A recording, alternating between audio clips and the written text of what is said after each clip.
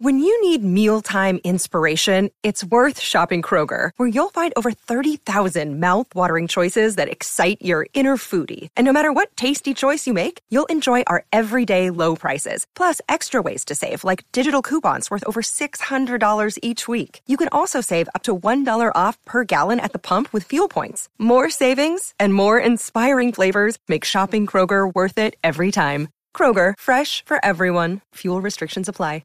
Another day is here, and you're ready for it. What to wear? Check. Breakfast, lunch, and dinner? Check. Planning for what's next and how to save for it? That's where Bank of America can help. For your financial to-dos, Bank of America has experts ready to help get you closer to your goals. Get started at one of our local financial centers or 24/7 in our mobile banking app. Find a location near you at bankofamerica.com/talktous. What would you like the power to do? Mobile banking requires downloading the app and is only available for select devices. Message and data rates may apply. Bank of America N.A., member FDIC. Hi, I'm Josh Levine. My podcast, The Queen, tells the story of Linda Taylor. She was a con artist, a kidnapper, and maybe even a murderer.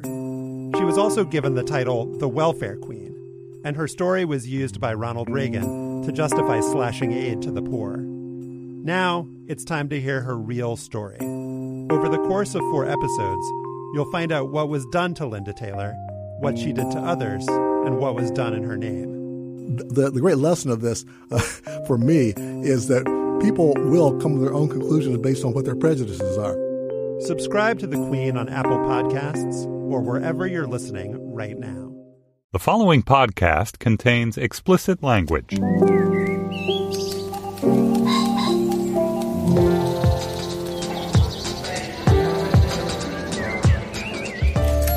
I'm Stephen Metcalf, and this is the Slate Culture Gabfest Vicarious Nails edition. It's Wednesday, June 21st, 2017. On today's show, It Comes at Night is the latest in a series of smaller-budget, deeper-think horror films. This one tells the story of a homestead in a plague-ridden near future. And then Claws stars Niecy Nash as the proprietress of a nail salon which launders money for the Florida mob. It's new on TNT. And finally, Beth Ditto is breaking out as a solo artist. We discuss her terrific new record, Fake Sugar. Joining me today is June Thomas, the managing producer of Slate podcast roster. June, hey, welcome to the show. Thank you so much. Thank you for having me. And we're joined by Christina Cauterucci, staff writer at Slate. Hey, Christina, welcome to the show. Hi, thanks for having me. Yeah, great to have you. All right, should we dig in? It Comes at Night is the new horror movie from young director Trey Edward Schultz. It takes place in a post-collapse America. There's very little exposition here, but much is disclosed between deep and moody silences. A plague apparently has reduced civilization to a set of off-grid homesteads. The movie takes place within one of those, a claustrophobic confines of a mixed-race couple and their teenage son.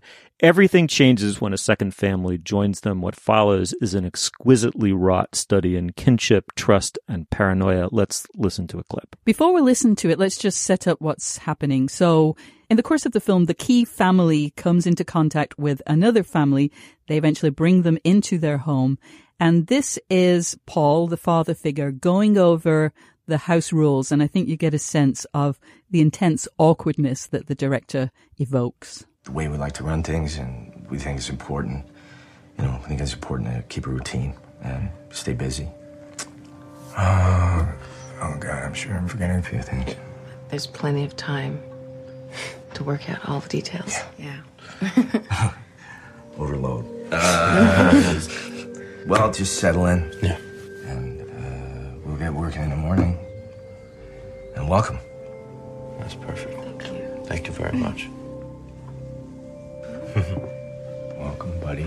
He's hiding. Why are you hiding? June, let me start with you. Are you, first of all, I'm very curious to know, are you a fan of the horror genre? Are you someone who goes and watches these and laps them up, or do you sit there with your sort of eyes between your fingers, or a little bit of both? I am a person who has avoided anything horror or scary or even thrillery my entire life. So I was very, very nervous about going to see this film, and I went at like 2 p.m, so that I knew it would be bright light outside when I went in and when I left and all of that. I actually didn't find it that scary, though. Did you? Oh, I found it very scary. I mean, it's more dreadful than it is scary, but to me, the scariest thing, so it wasn't a hugely well-attended screening that I went to, but every time somebody got up and there was kind of creaky seats or doors opening and closing. That was scary to me. It was the act of being in the cinema when an air of sort of portentousness or something terrible could happen at any second had been established. But the film itself didn't make my heart race all that much. So I'm kind of curious what it was about it that got your hearts racing. Well, wait a second. Before you throw it back on me, did you like the movie? I mean, I liked it. I thought it was very well done. I thought the acting was superb. I thought that the director was extremely effective at establishing a tone and of really conjuring a world. But it didn't really do much for me at the same time. Like, I just had this feeling of, okay, now what? I think I've actually been broken by television. I mean, I think like the next episode would be great. Like, this is a show that's going to get better with every episode. But as I left the cinema, like, I really admired the director's restraint. But at the same time, I was just sort of, well, that was fine. It just didn't, like, it never got to the next level for me. That's interesting. All right, Christina, bail me out here. I love this movie. Did you like it? Yeah, I think from the very first frame, I was scared and kind of sinking down in my seat with my sweater over the bottom of my face and immediately regretted my decision to go to the screening alone. And I thought it was pretty impressive that I was sort of sunk down in a pit of terror for almost the whole movie, considering that there's no monster. You know, the thing that they're scared of is not like a supernatural death creature or any sort of murderer on the loose. It's contagious disease. And yet because the family is so paranoid, I think the film does a really good job of making that paranoia contagious. And yeah, I mean, I was very happy that I left the theater when it was light out. Mm-hmm. Yeah, I mean, this is a movie almost completely without a gimmick, right? I mean, the closest it comes to having a gimmick is that there is no it. And the movie doesn't draw you along with the false promise that there's going to be one. In my estimation, it doesn't. Mm-hmm. To my mind, it's kind of a small masterpiece. I mean, the movie that I kept comparing it to in my head in a way was Get Out, which I also think is in its own way a masterpiece too. And Get Out is kind of a horror movie, but not really a horror movie. It's really a study of social mores and racial mores. It delivers a lot of information expositionally, and it's very plotted, very thought out, and very tight. But a lot of its information is conveyed through dialogue. Whereas in this one, so much information is delivered, if not virtually all of it, by the camera. And in a young director, to trust that he doesn't need jokes, that he doesn't need backstory, that he doesn't need speeches, that he doesn't need very much at all, that the camera can deliver the movie, I thought was remarkable. I think this guy, I haven't seen his first movie, and now I'm going to eagerly seek it out because he understands the storytelling powers of the camera brilliantly. And secondarily, it's about whether or not the family as a unit is going to survive and what sacrifices within a family unit are acceptable in order to keep it as an organic entity larger than the sum of its parts going. And those kind of that dread and those moral dilemmas to me were completely alive through the course of the entire film.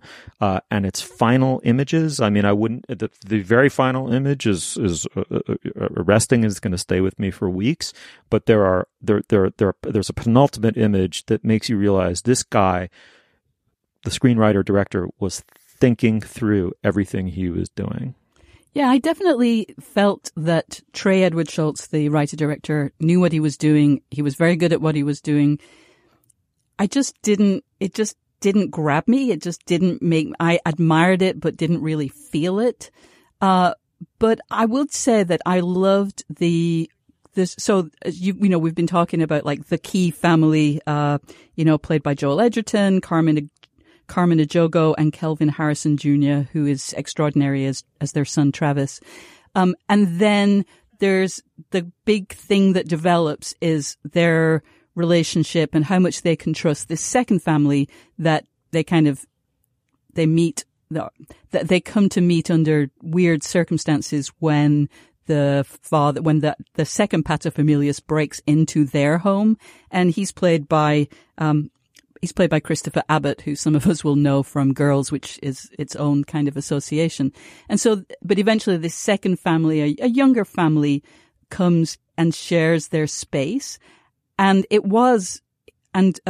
Schultz was incredibly effective at showing awkwardness. I mean, the clip that we heard was, a masterclass in awkwardness. But that feeling of, we need to cooperate. We know we need to cooperate. It's the right thing to do. It's the good thing to do. But is it going to lead to our death? And how you kind of, the notion of politeness and how we get along with each other, that was really very, very well achieved.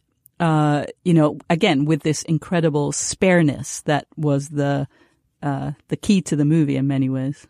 The performances of the cast members too made it possible for there to be an entire horror movie within the confines of one house. And what was happening outside, or what the actual, scary thing was, could have been anything. It could have been a war raging outside, or, a frightening creature on the loose, or a disease as it was. But, the fact that they were all trapped inside this house for the vast majority of the film and still made it feel like there was, something banging at the door at all times waiting to get in, and made us feel trapped in there, or made me feel trapped in there with them. I don't want to speak for you, June. Yeah, I totally agree. I feel like, in addition to the, remarkable information conveying powers of the camera in the hands of someone who really knows how to use one, there's just the performances. I mean, Kelvin, a lot of the movie is focalized through the 17-year-old son, Travis. He's played by Kelvin Harrison Jr. That is an amazing performance, I think, on his part. He is very gifted because he's both precocious and self-possessed and facing up to the situation his family finds itself in. At the same time, he's its most sensitive barometer of the intensity of its dread, mixed in with this kind of totally forbidden sexual longing he starts to feel for the mother of the other family. June, I just got to disagree with you on this one. I think this movie is special. I think people should seek it out. I'm giving it 3 thumbs up to compensate for the one you're not gonna going to withhold. I mean, I really do think the fault is with me. I really have been broken by television. I don't really watch those zombie shows, but I have become conditioned not only to feel that dread, but then for the dread to be broken through and for some staggering creature to come through the door and, cause the gun to be used. It's a pathetic thing that has happened to me, but it has happened.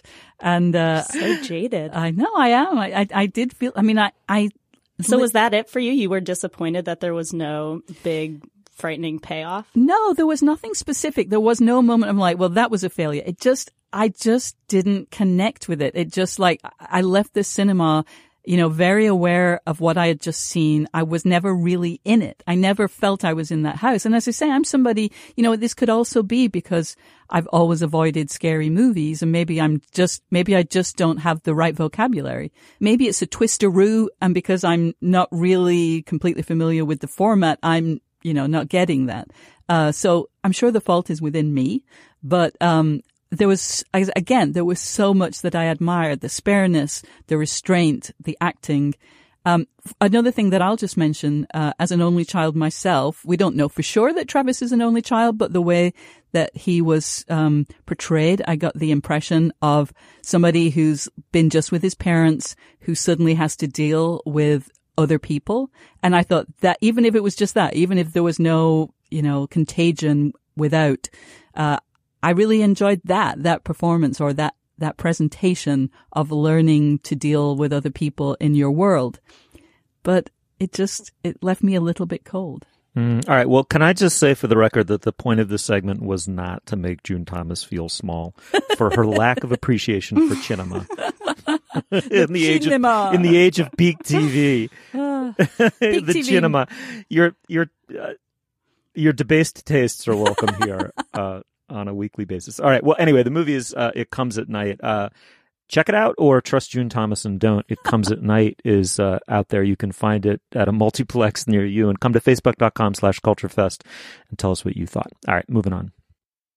All right, before we proceed to talk about Claws, June, I'm assuming we have some business this week. What do we got? We sure do. First, we want to tell you about one of Slate's other great shows, The Gist with Mike Pesca, Slate's daily podcast covering politics and culture. It's really astonishing to see how this show comes together because it is a daily production. Much of it comes from the crazy mind of Mike Pesca, and he is really responding to the news kind of minutes after it happens. And it's one of those shows where once you have seen how it comes together and, the work that the producers do, the sort of the craziness, the crazy genius of Mike Pesca, one's appreciation of it is even higher. Recently, the shows had John Ronson, who was the screenwriter of the movie Okja, comedian Larry Wilmore, and Senator Al Franken. You may have heard of him. So check it out every weekday afternoon at slate.com/thegist or wherever you get your podcasts. And in Slate Plus today, we'll be talking about snowflakes. Specifically, Amanda Hess's exegesis of this term, which is often used these days by conservatives or really kind of right-wingers to describe the delicate feelings of we liberals. Slate Plus members get bonus segments like that one from all your favorite Slate shows, plus ad-free podcast.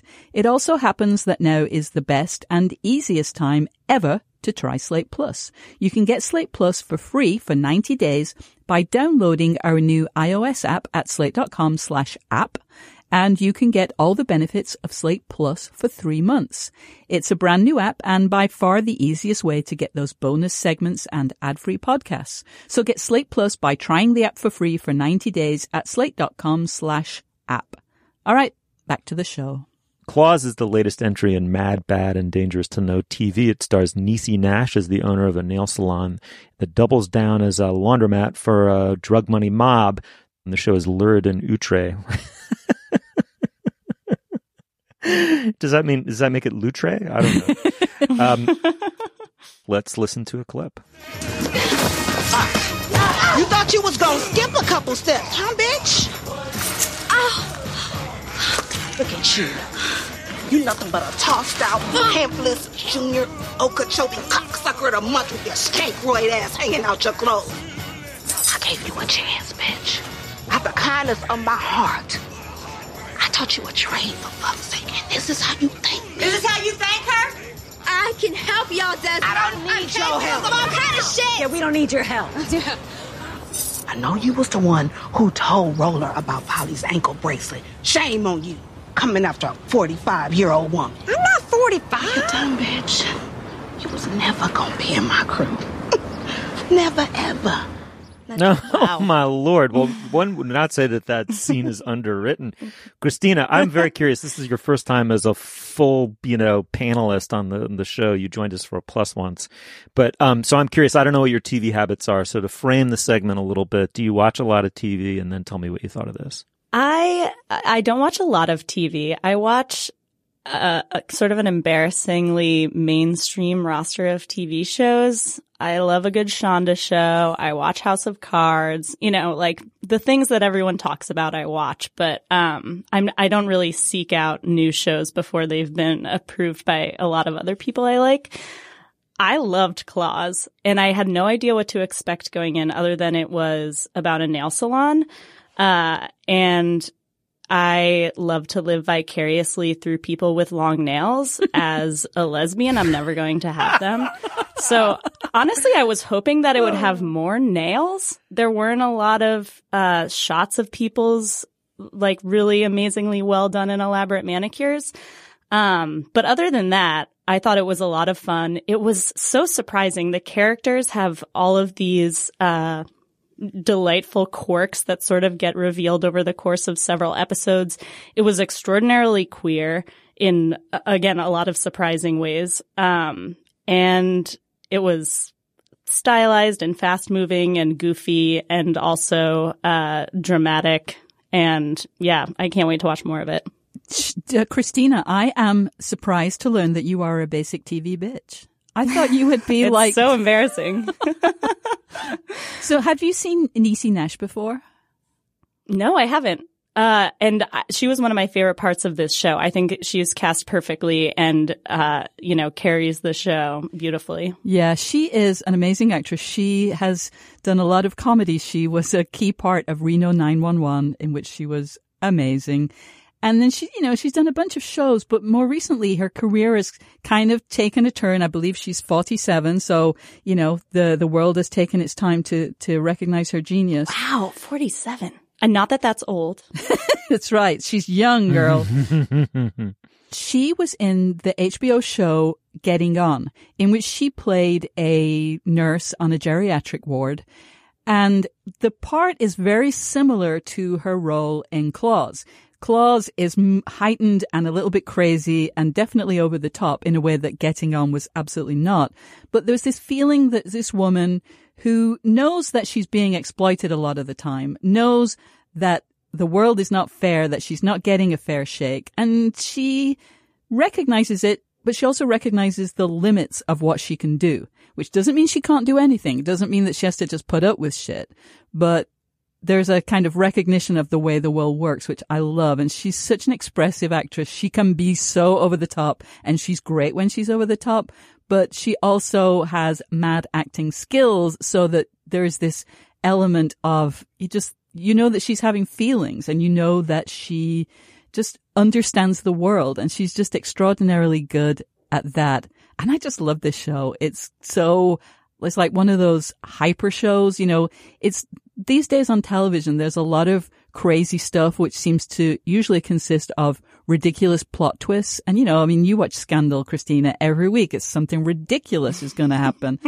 And that's kind of the fun of it. This show, it's going to have some plot. I've only watched the 2 episodes that have aired, but I already know that there are going to be some crazy plot twists. But that's not where the craziness lies. The craziness is in how unfair life is and how weird life is. And, just the color of the nails. Christina, you mentioned, or rather the color of the salon. You mentioned that there wasn't enough nail action for you. I also a little bit craved more sort of nail art, but I also love the way that we see them struggling all the time. No, they're actually not struggling. They're very comfortable, but to my short-nailed view, they're kind of the way that they could even just use the telephone with these, 3-inch talons, or, move a dead body, or just face the challenges, both normal and strange, was just kind of awesome. That was a nice nail feature for me. Steve, I am dying of curiosity to know what you thought of this work of genius. Well, the show that you two described sounds like one that I would enjoy, but I hated this one. Oh my God. But listen, I know, the room got cold all of a sudden. I mean, the show is not aimed at a normie like me, an old white, cis, hetero, sanctimonious dipshit like Get off of this and show. So, cancel your account. It reflects on me, not on the show. But let me begin with what I liked about the show. I was a huge fan, unrivaled fan of Reno 911. Niecy Nash finally getting a vehicle for her full talents is miraculous. That's terrific. I love her in the show. The best writing in the show is her dialogue. You heard, I thought, what was the best clip from the first episode there, when she throws this minx who's fucking with her life every which way out on her ass. It's a terrifically written scene. She lives it perfectly. I bet half of those lines came out ad-libbed in the moment. And if they didn't, she's only a better actress for how she pulled it off. I love the sight of Hank Schrader brought back from the dead is wonderful. Dean Norris, maybe my favorite TV actor, or certainly delivered one of my favorite TV performances of all time. But there it kind of ended. I didn't think he was put to very good use. And what I didn't like about this show is that the competition to push boundaries it didn't make me think of a lurid, mobbed up nail salon in Florida. It made me think of middle-aged TV executives throwing around the word edgy. And that's where it started to lose me. I just thought that the pilot episode was a somewhat spastic dance for people's attention, and it kept trying to push boundaries and push buttons without settling into itself in a way. I really dislike the character and the performance by the actor who plays Niecy Nash's boyfriend, Roller. this lug. I don't believe she's involved with that guy. The writers do not need to make him that stupid. But I will say this: the show that you describe is one that I'd be interested in watching. So if your description is accurate, let me put it a slightly different way: is that you have described what to me is most interesting about the show, which is the predicament that she is in and her attempt to find her own agency and deploy it within the circumstances, the vice of the circumstances as they surround her, like her relationship to the laundering operation, the feel good doctor who's peddling the pills, the Russian mob who's trying to, make a headway into their business, the Hank Schrader mob with whom she has to have a relationship through the son. I mean, all of that to me is interesting because Niecy Nash is interesting, and there's nothing she could do on screen that wouldn't make me want to watch her. I just thought the writing was kind of all over the place, and it was just throwing shit at the wall. I thought, but maybe, I don't know. Maybe that's just the fate of every pilot episode is to try to get the world and the apparatus up and running takes an enormous amount of slightly unfocused energy, and maybe it settles in over the course of several episodes. Yeah, I mean, I definitely do think that all pilots have just an almost impossible job to throw, 16 balls in the air and keep them all juggling and try and find something for everyone. So it's an almost impossible task that, more than 400 shows do every year. And I have to say that some of the things you described, some of the things you mentioned, I didn't like that, as you were sort of going through them. I find pretty much everything with Dean Norris, who plays, as you said, the kind of the daddy, the big daddy character of this. Uncle Daddy. Uncle Daddy. He is kind of the kingpin, but the not terribly convincing kingpin of this Dixie Mafia that's running the pill mill.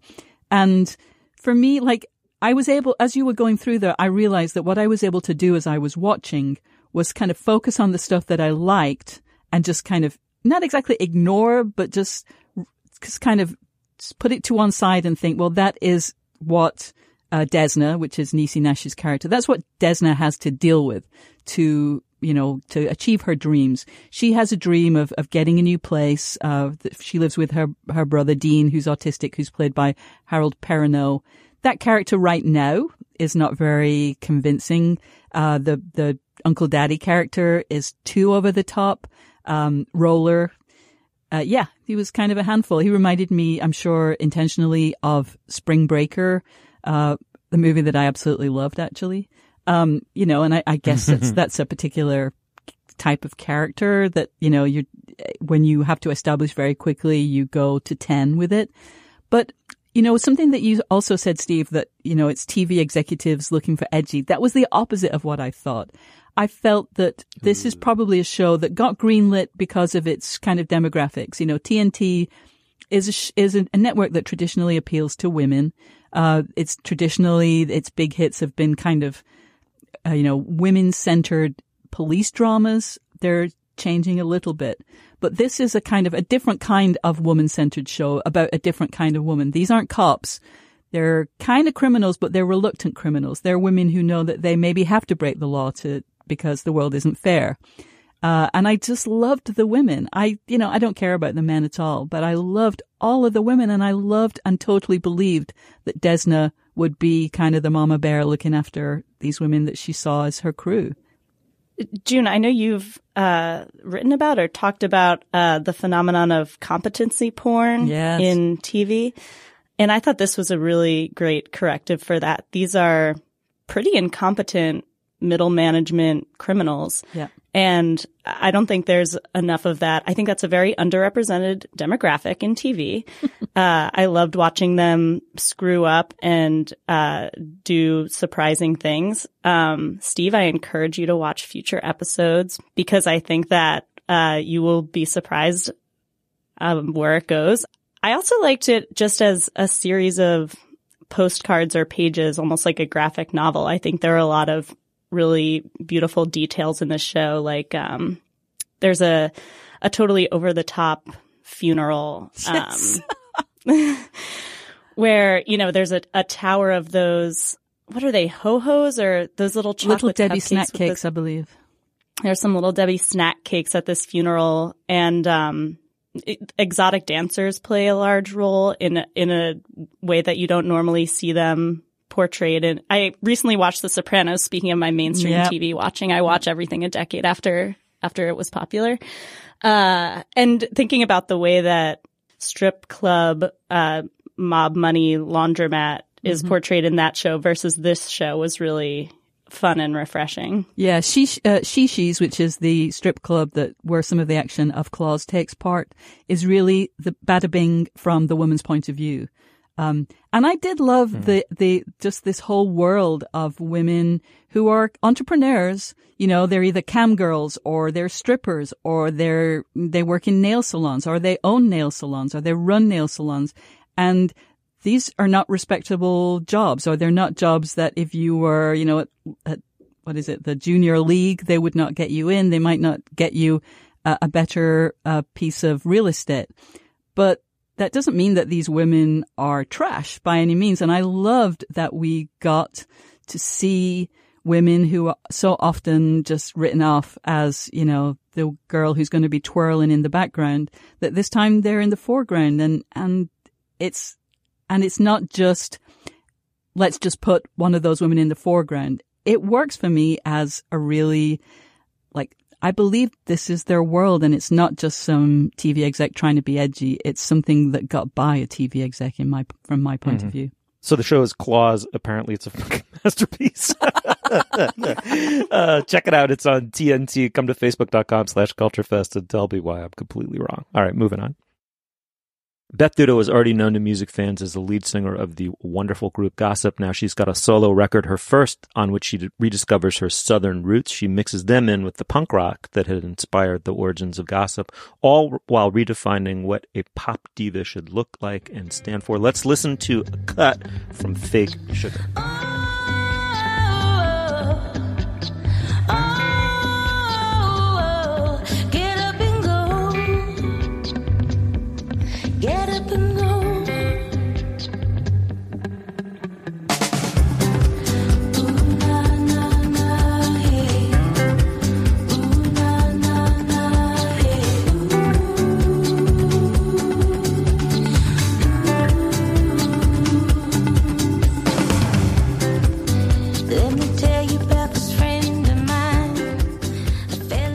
All right, well, June, there's going to be absolutely no problems getting to consensus on this topic. This is just an amazing record from an amazing singer and artist. Tell us about Beth Ditto. Well, I must admit that I mostly know Beth Ditto as an icon rather than an actual performer. Like, I, know a few of her songs, but like I bought her memoir. I would have bought this album whether or not we were talking about it. Not because, and I'm not even sure if I would have listened to it much, but it was almost in that way of like, this is someone who I really want to succeed. And so I almost want to become a patron of the arts, and I will buy her output to support her, which is a weird, maybe, and I'm very aware is kind of a weird impulse because, like I say, I don't really know her music that well. I just know that she's this, big feminist, lesbian or queer woman who's out there and who's so unapologetic and who makes out with her girlfriend or boyfriend on the red carpet and who is just always as big and unapologetic and as confident as I want everyone to be. And so I almost like, I love her for who she is almost more than for what she does. Christina, it's an interesting way to come at her, right? Not through the music at all, but through this, kind of, surrounding iconography of Beth Ditto. Which angle did you come at her from most? More the music or this public image? I come at it from both angles. I truly do love her music and the music she's made with her band Gossip, which recently broke up. But I also love her as a pop icon, as a style maven. She's, shaved off her eyebrows. She's been muse to many fashion designers. She's released her own line of clothing. She probably would love some of the nail art we saw on Claws. She's, like June said, outspoken, but also sort of unarguably cool. And, fat, and her clothing line is, for plus size women. Yeah, I love everything she does. And I had more of a mixed take on this album. I love the songs that remind me of the best of the Gossip, which is to say, upbeat and fun dance punk, sort of disco inflected songs. I think where she tried to sort of make her own thing happen now that she's out of the Gossip, and some of the slower, more Southern or classic rock tinged songs didn't click with me as well. Well, it's funny. So I know nothing about her public image, which is shame on me, but that's the bubble that I live in. But I love the record. I mean, I have to say she's, she just has that. She just has it, right? Mm-hmm. I mean, she just has the ability to put all of her life experience, into a vocal performance, just incredible, expressive range and musical facility. But it's funny that some of the music is really uncharacteristic of her earlier work. Christina, maybe just talk a little bit about the evolution of Gossip. I mean, they started more on the kind of Courtney Love end of the spectrum and worked their way towards Southern inflected soul, as I understand it. Yeah. And, Beth Ditto, as far as I know, sort of came of age in the Riot Girl scene. And you can definitely hear some of that in this album. And definitely in her onstage performance, which is totally over the top. And like you said, I mean, she can command a room like nobody's business. But at the same time, her voice is clear. I almost get sort of a musical theater vibe from her. Like, she's got a beautiful vibrato, which you don't hear all that often in punk.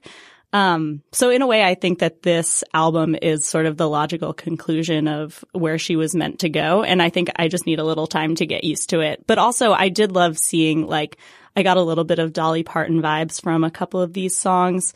And, also from just her persona as this big, unapologetic femme.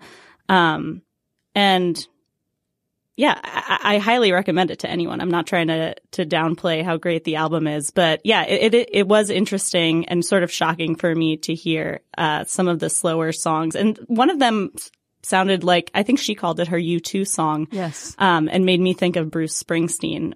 It was completely out of the blue. Yeah, so that's a song called We Could Run.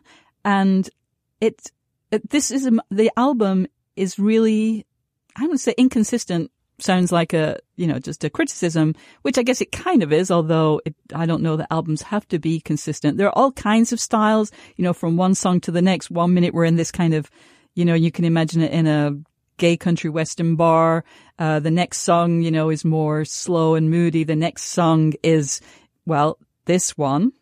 We Could Run, she described it as a U2 song. And so maybe I heard that before I heard the song. I don't know if I would have, given it that label myself, but it is totally true. And in a way, it highlights her voice, in a way that some of the other songs don't. I mean, you really see that she could belt, for example, just to give another, musical theater term. We could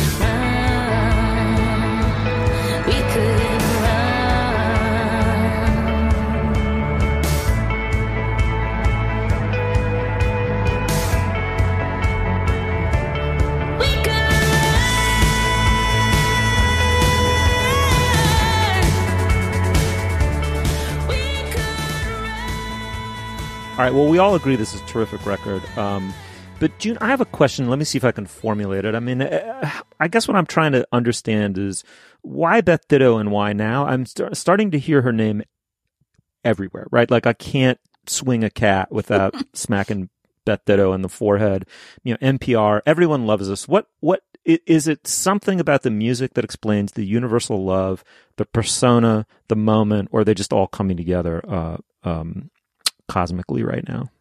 I think that it is more the persona. I think it's, the fact that Vogue, did a big piece about her. There was even a video where Beth Ditto goes to Brighton Beach.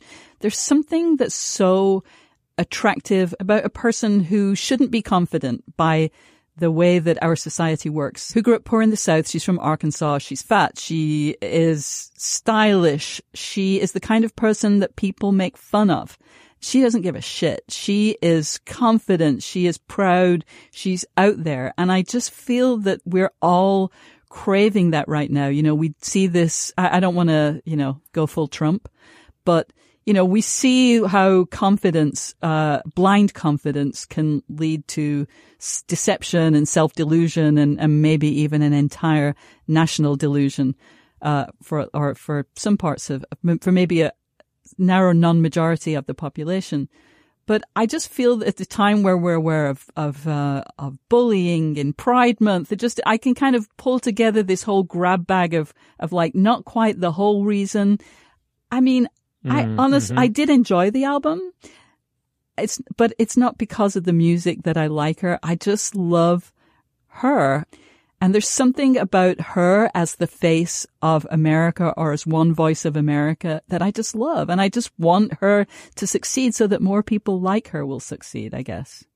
I think for some people, myself included, even if they're not familiar with her whole body of work, there might be a song or two that people connect to and, they lend themselves well to being personal pump-up anthems. And I think for me, one reason why this album has gotten a lot of traction among my friends is just it's Pride Month. It's the beginning of summer. And for me, that's what Beth Ditto does best is, something that could, for instance, go on the Culture Gabfest's Summer Strut playlist. Songs that make you feel great about yourself, that make you dance. She recently was talking about Standing in the Way of Control, which I think is one of Gossip's biggest hits and one of my personal pump-up anthems. And she said, I don't know. It's surprising to me that this is still relevant right now. She compared it to the sign people sometimes hold at protests these days saying, why do I still have to I can't believe I'm still protesting this shit. And I think though this album is sort of an evolution of her personal sound, there is a timelessness to the ferocity and excitement and sensuality and a lotness or too muchness of their music.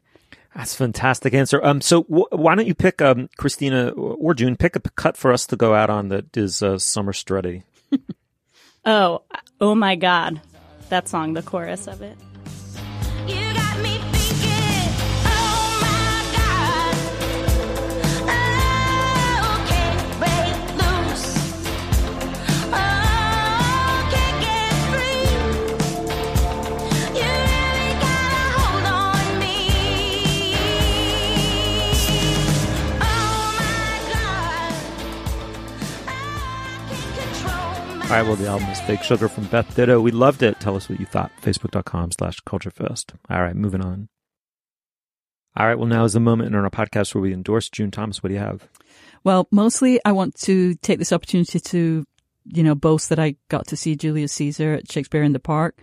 And so since probably most people can't see it because it's ending very soon, even if we all were in New York City, I just really want to rave about the genius of Elizabeth Marvell. She is mostly a New York theater actress, although she often shows up on TV shows that are filmed in New York. And she is a brilliant actress. And in Julius Caesar, she played Mark Antony. And she was running around. She was screaming. She was crying. She was doing all of those things that great theater actors do. And she was doing it like 2 inches from the seats, because they did kind of go into the bleachers kind of thing. And she is just an actress who, whenever she shows up, whatever role she's gotten, she just elevates everything. And so this is my plug for the complete works of Elizabeth Marvell. Also, she has amazing hair, and you always notice her hair. I'm really not like a person who likes long hair, generally speaking, but she just has amazing hair. So, Elizabeth Marvell and her amazing hair. Fantastic. Christina, what do you have? So I'm not sure if the world is in a golden age of short stories right now, or if I'm just in a golden age of reading a lot of great short stories. But I recently came across a 2015 collection of short stories, Rebecca Mackay's Music for Wartime. I think I found this on a friend's bookshelf and liked the sound of it. And it was one of those books that, I lost a lot of sleep over, because I found this book's treatment of cross-generational trauma really compelling. She goes from stories about the AIDS crisis, family histories of massacres in World War II and religious terror. And then she brings it back to the present with an examination of how reality TV producers can fuck with people's lives, which is, considering the present scandal with Bachelor in Paradise and accusations of sexual assault, I found surprisingly current. I'm always impressed with an author who can deliver a whole book's worth of emotion in a couple pages of a short story. And this is a book that did that for me. Fantastic. All right. Well, I'm gonna slip in an extra endorsement here, which is for Reno 911, the show that featured Niecy Nash, a comedy show, sort of golden era Comedy Central TV show about a bumbling police department in Reno. Incredible ensemble cast doing increasingly goofy, nonsensical things week after week. It's really worth doing a mini binge on it if you get a chance, and she's terrific in it. But my endorsement this week is the film critic David Thompson has written an entry in the Jewish Lives series of books from Yale University Press. And he had a slightly unexpected assignment, which is to write about Jack Warner of the Warner Brothers. And what he did instead really is he wrote a book called Warner Brothers. He wrote it about all of the four brothers. The Making of an American Movie Studio is the subtitle. But what the book really is about, in a way, it's in its own way a kind of skewed history of the 20th century as told through the movie studio that, started out as a fly-by-night operation, as many of them did out in the movie colony in California. Got kind of lucky with sound on film. They broke it first with The Jazz Singer, and then immediately built on that advantage quite shrewdly and quite aggressively. And they went into gangster pictures with Edward G. Robinson and Cagney. They discovered Humphrey Bogart and put him obviously to perfect use finally after not understanding his talents in The Maltese Falcon and Casablanca, but on and on and on and on up through Bonnie and Clyde in the late 60s. But there's something about that trajectory. And Thompson, what I like about it is a very essayistic book. It doesn't presume to be a work of original research. It's not. His principal ability is as a critic and not as a historian. So he reads much of that history through the films that they made. But, for example, the careers of Bette Davis and Joan Crawford, the studio's very troubled, but in many ways, interestingly equivocal relationship to women and strong women in particular. It just on and on and on and on. Its relationship to World War II, to Ronald Reagan. It is not the least appropriate lens through which to look at the American empire, because such a central part of our status as the country, the society that defined the 20th century was Hollywood film. And Warner was at the center. Warner's was at the center of that. And he gets at that without hammering it. That's really the point, is that he really reads these films as highly specific, idiosyncratic documents. But the cumulative effect of the book is rather surprising, which is that at the end of it, you get a sense of what American society was to the 20th century. Highly recommended. Christina, thank you so much for coming on the show. It was a total pleasure, and I hope we have you back soon as a guest or a co-host. This was a blast. Thank you. Excellent. June, always a total pleasure. It's been way too long. I don't even remember the last time I podcasted with you. Anytime. You'll find links to some of the things we talked about today at our show page at slate.com/culturefest, and you can email us at culturefest@slate.com.